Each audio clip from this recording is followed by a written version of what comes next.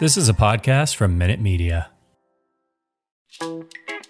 Welcome to Bet and Breakfast, a podcast from BetSided. Hey, does anybody want coffee?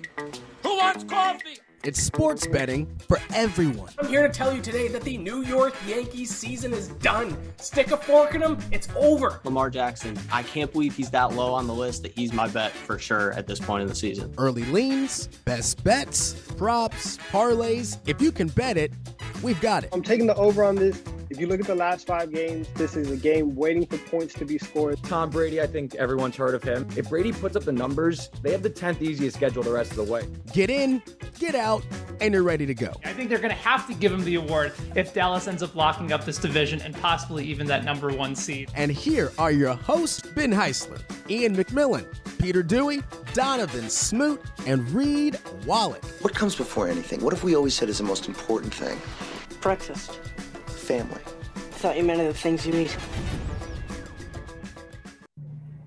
All right, let's do this. It is Bet and Breakfast on a Monday, a Super Bowl starter.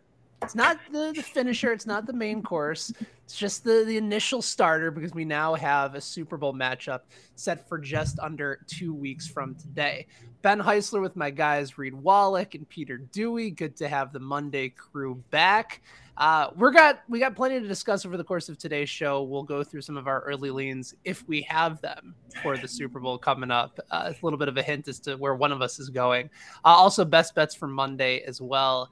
I'm in Kansas City, guys, and I know that my location looks a little bit different than normal per circumstances, but it's a beautiful sunny day. It's supposed to be like in the high 50s outside in Kansas City today. I can tell you everybody is inside mad and upset and crying in their basements because the way in which they lost that game. I know we're going to give Kyle Shanahan some crap a little bit later. 2 historical, I don't want to call them like bad losses, but 2 historical choke jobs, I think, in the championship week. What was your overall perspective? You call them bad losses. Those are bad losses. They were very bad losses. I'm wondering if there was one that was particularly worse. To me, I think it's the Chiefs, just because of how history repeated itself, right? 3 points against the Bengals in the second half, 2 times in a row. Like, if anything, the urgency should have been there. There should have been a reminder of it. You saw the type of comeback and situation that you had last week, and the Chiefs still weren't able to stomp on their throat. And the credit to the Bengals for having the moxie to make some second half adjustments, but I think that was more of the Chiefs losing that game than the Bengals winning it. Yeah, I think that we'll get into the Bengals side of things. I think that this loss falls squarely on the Chiefs, though, and it's weird. I was sitting with a bunch of buddies watching the game, and I think that a lot of people felt this way, that last play before the half really was like an ominous kind of, like, you went into the half, like, Chiefs up 21-10. First of all, the play call wasn't incorrect. There was time to run a play. It wasn't that they got greedy calling a play there. It's right. You got Patrick Mahomes to throw it into the end zone or throw it out of bounds really quickly to make that play. They're at the 1-yard line, but you settle for 3, you go in 24-10. It's, you still got some wiggle room. It felt ominous, and then they came out. I believe it was a quick 3 and out. And Mahomes, that's got to be one of his worst halves of football outside of the Super Bowl last year. I mean, really just ominous. And then the interception was terrible. That last drive when they get down inside the 5 of regulation, just really bizarre game from the Chiefs. And, I know we're talking about they were the first team ever to host 4 straight championship games, which is incredibly impressive, but you're only going to come away with 1. I don't know. I'm not going to say that the Chiefs are done or anything like that, because they're going to be back probably, but you get Aaron Rodgers. When he won his first Super Bowl, everyone was saying, "Oh, he's going to win. He's going to rattle him off." Now he hasn't been to a Super Bowl since. So you're looking at Patrick Mahomes. They say he's going to be the best quarterback ever. 1 of 4 isn't a great start. You got to cash in when you have these opportunities. And, you go back to the Bills last week. That was their opportunity. When are they going to get back? The Bengals are cashing in on their opportunity. They're in the Super Bowl now, and they have a real chance to win this one. So tip my cap to the Bengals with the Chiefs. That's just another squandered opportunity for them to get another Super Bowl. Reed, it's funny you bring up Aaron Rodgers because Patrick Mahomes, his second half looked like Aaron Rodgers' second half against San Francisco. Yeah, you're right. I mean, he had a 1.5 QBR, which is just abysmal. But the thing that he was running around in the pocket trying to create something when nothing was there. And it worked in the first half and he got that touchdown to Kelce. But then he also took 3 sacks because of it. And it was just you're doing too much. Put yourself in a spot. Even the field goal to tie the game, they almost pushed themselves out of field goal. Butker's a great kicker, but they made that way harder on him than it needed to be. Yeah, with that fumble too. Yeah, it was not necessary that they got back that far. And I think the before the half play was a case of, I don't think Mahomes 100% knew the situation because they showed him after he threw the pass trying to call timeout. I think that Brady play against the Bears where it's fourth down. Terrible. So I don't know if he completely knew the situation, which is one, that's really bad on him if that's the case. And two, I think that was them there saying, we walked down the field 3 times on these guys. We got 3 touchdowns. We're going to do it again anyway. Let's just get the 7. But you made the point, you go into that half up 2 touchdowns, it is a completely different game for the Bengals because maybe they don't settle for that field goal on that first drive of the second half. Maybe they're hey, we got to go for it on 4th and short here because we need to get a touchdown because we can't get Patrick Mahomes the ball back down 11. Instead, you put them in a situation where hey, we can kick the field goal, 1 possession game. And I mean, the Chiefs lost that game 100%. I just think we also have to give credit to the Bengals. Zach Taylor, 2 straight times, second half adjustments. Unbelievable. Yeah, that's true. Unbelievable. The Bengals defense, I mean, we're talking about Mahomes running around. I mean, literally running in circles in the back, almost tiring himself out. But the Bengals were only rushing 3 a lot of the time. They were dropping everyone back. I'm surprised that the Chiefs just couldn't find a counter to what seemed like a pretty simple adjustment from the Bengals. I mean, dropping a lot of guys in coverage, go underneath to Kelce, go underneath to Hill. I mean, even running the ball. I mean, the Chiefs were running the ball a lot on first down. The first half, picking up 6-7 yards, staying ahead of schedule. They really went away from that in the second half. I mean, Ben, you're the local guy there. I mean, just a mind-boggling loss. I imagine local radio is having a field day there, losing their minds over that. But when you can't keep counting on them to go back. These windows close much faster than you expect. So definitely a weird, bizarre loss that first game. The second game was, I think, a little bit different, though. I think the first one was much worse. Yeah, we'll get one last thing on the Chiefs real quick. I think Andy Reid got a little too cute. I think we see with Tom Brady's teams, they put up the stat in the game yesterday. Tom Brady, 14 conference championship games, he only threw 21 touchdowns. Mahomes has already thrown 13 and 4 or 5 or whatever it is. And I thought it was interesting because I'm Andy Reid got away from running the ball, which you said it worked very well in the first half. In the second half, because he's well, I have Patrick Mahomes. I think it's very interesting how the Patriots, it was never we're just going to let Tom Brady throw 50 times. How many times have they ran the ball in big spots? I mean, the James White game in that 28-3 comeback. Right. There's other teams, and the Packers kind of did the same thing with Rodgers. They kind of just we have Aaron Rodgers, let's just throw the ball. And you said, they're blitzing 3 guys, and they wouldn't run the ball in the second half. It's unbelievable. It's a remarkable aspect to it where it's a quarterback-driven league, it's a vertical league, and yet you still need to have this aspect of balance to be able to keep teams on the other side off balance.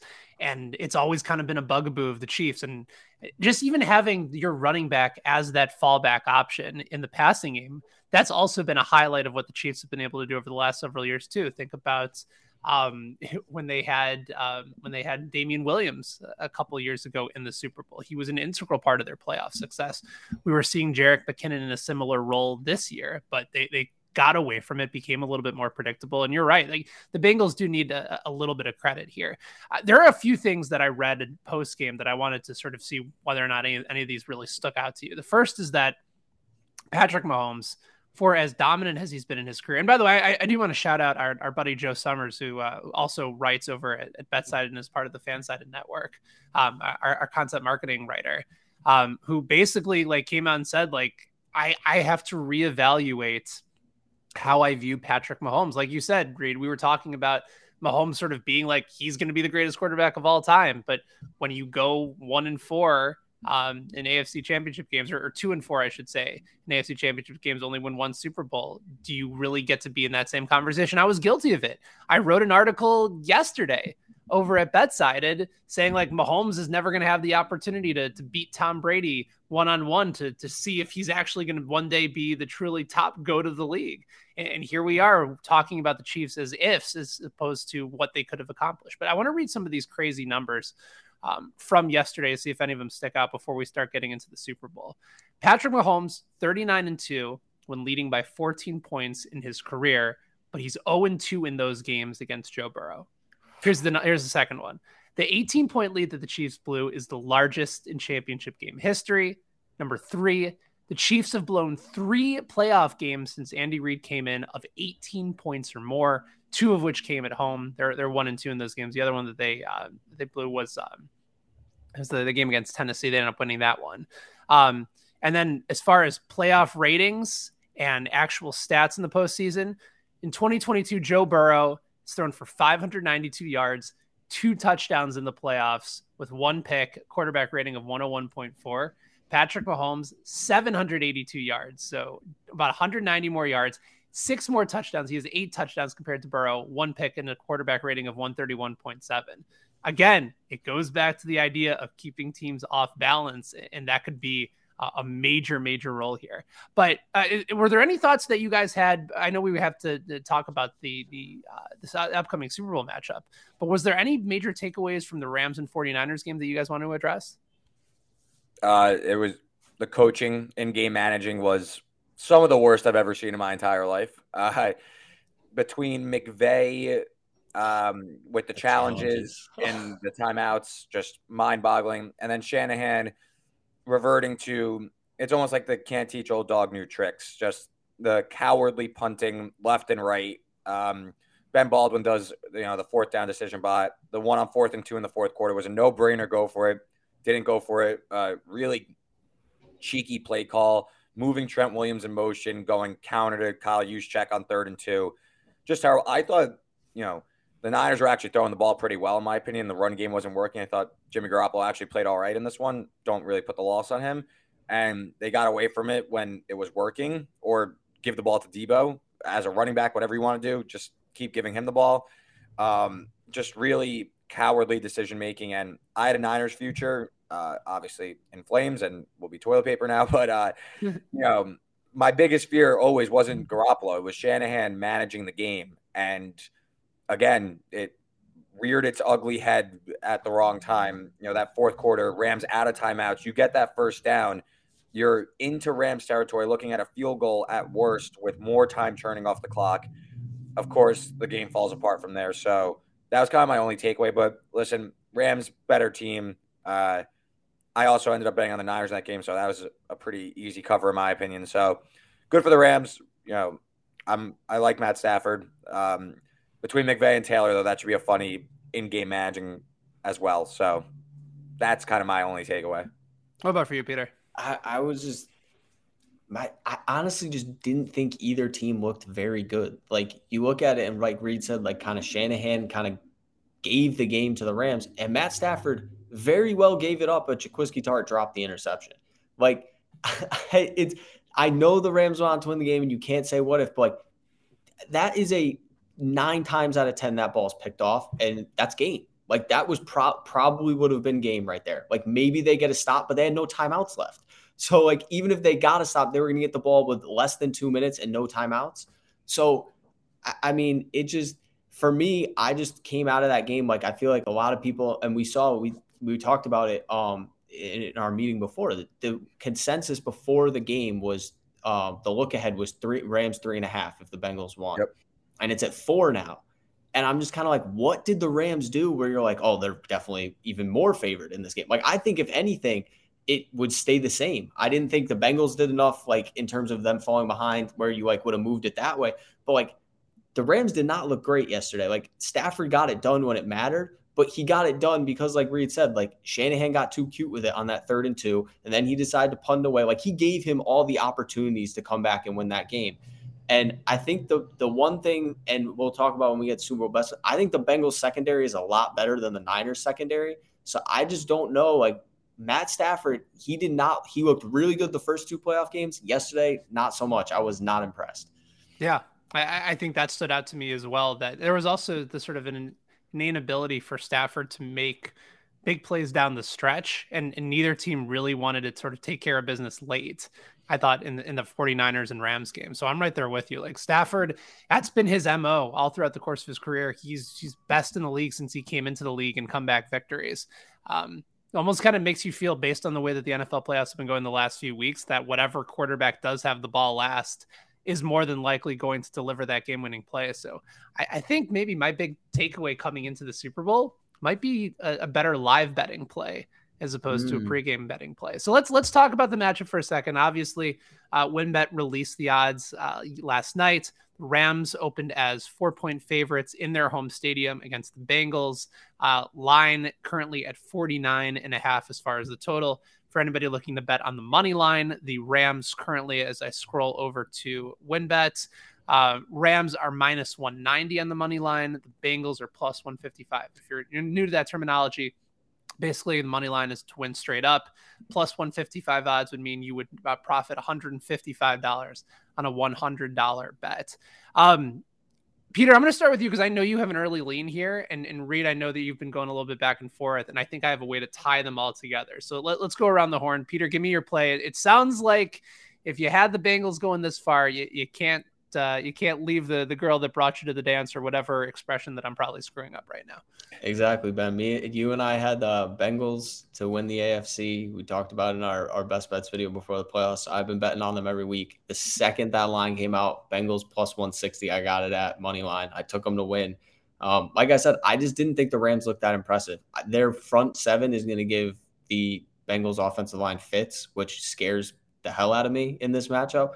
But I think their defense, their secondary is very underrated. The Bengals were top 5 in the run this year.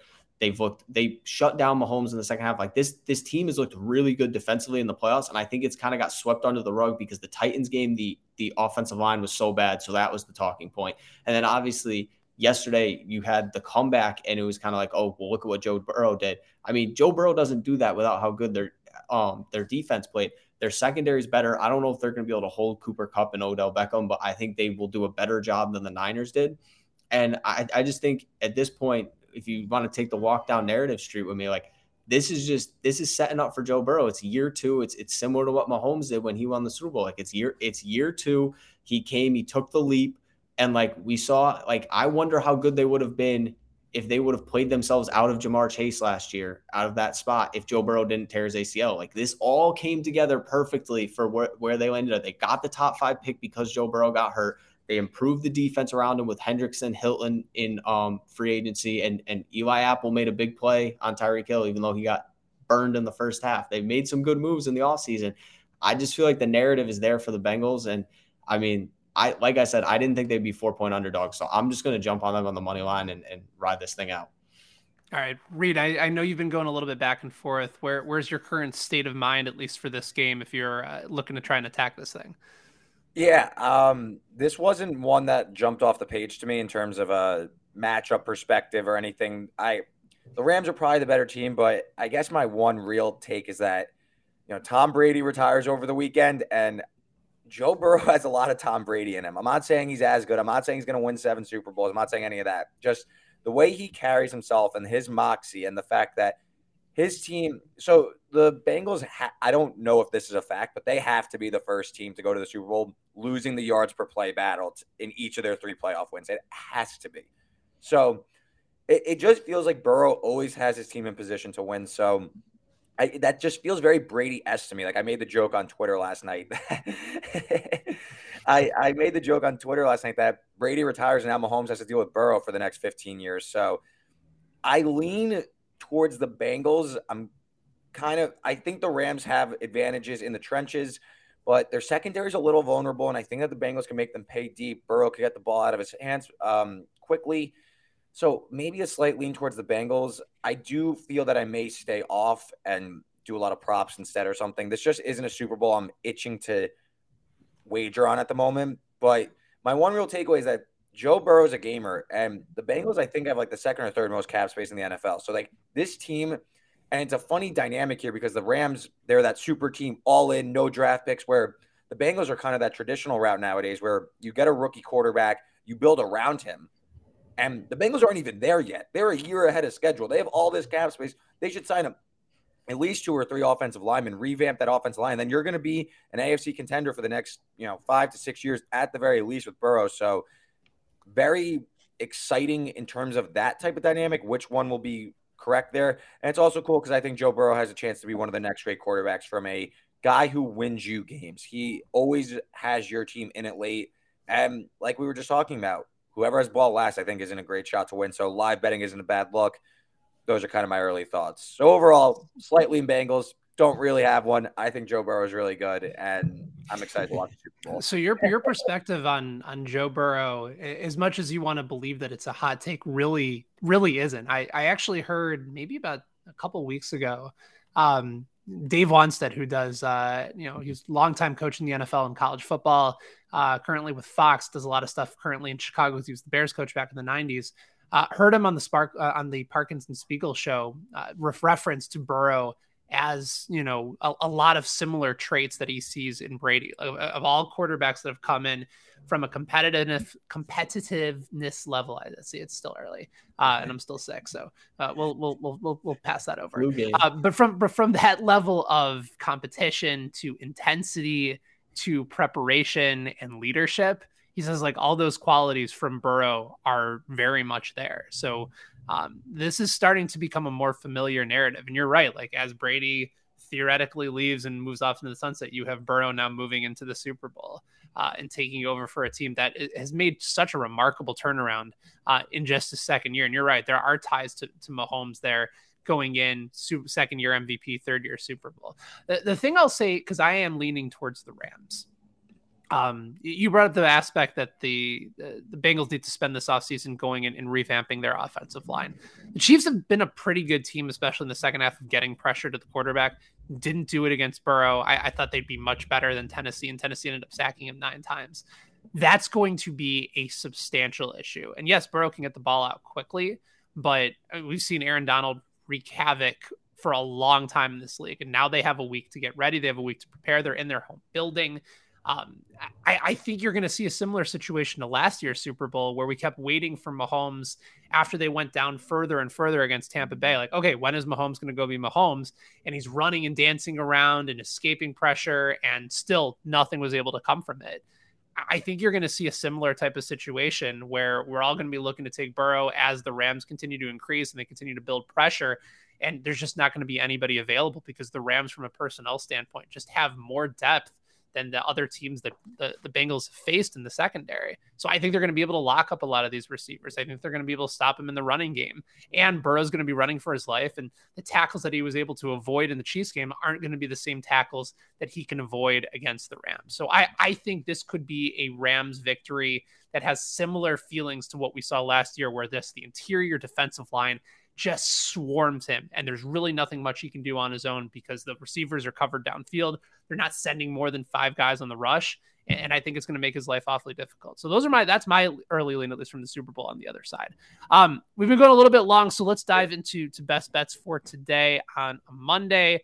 Peter and I are both looking in the NBA, so we will go there second. Reed, college basketball is the game. You're looking at Wyoming tonight. Why is that? Yeah, we're going out west. Had a big day. I might as well toot my own horn while I'm here. The Saturday best bets column really, really strong. We finally had that breakout day. 8-1 on the column on Saturday. So that nicely done. Yeah, big Saturday. Finally, we kind of broke out of that slump we were in. But so I'm looking out west. Wyoming, they're a small home underdog to Colorado State. I just take the money line instead of +1. I make this closer to Wyoming over a bucket. Colorado State's been a little shaky since that COVID pause. They just lost by double digits at home to a shaky UNLV team. So really don't see where Colorado State's being favored here. One of their lead guards, John Tonje, he's been banged up the past few games. That's going to be a problem against Hunter Maldonado and the Wyoming offense. These are the 2 top offenses in Mountain West play. So, one injury there, this can kind of swing the game. That's kind of projected as a coin flip. I like Wyoming. I think that they can win inside and out. Colorado State, I'm not really liking it as this team. I think they're kind of trending downwards while Wyoming's trending upwards. So I'll take the home dog to win outright.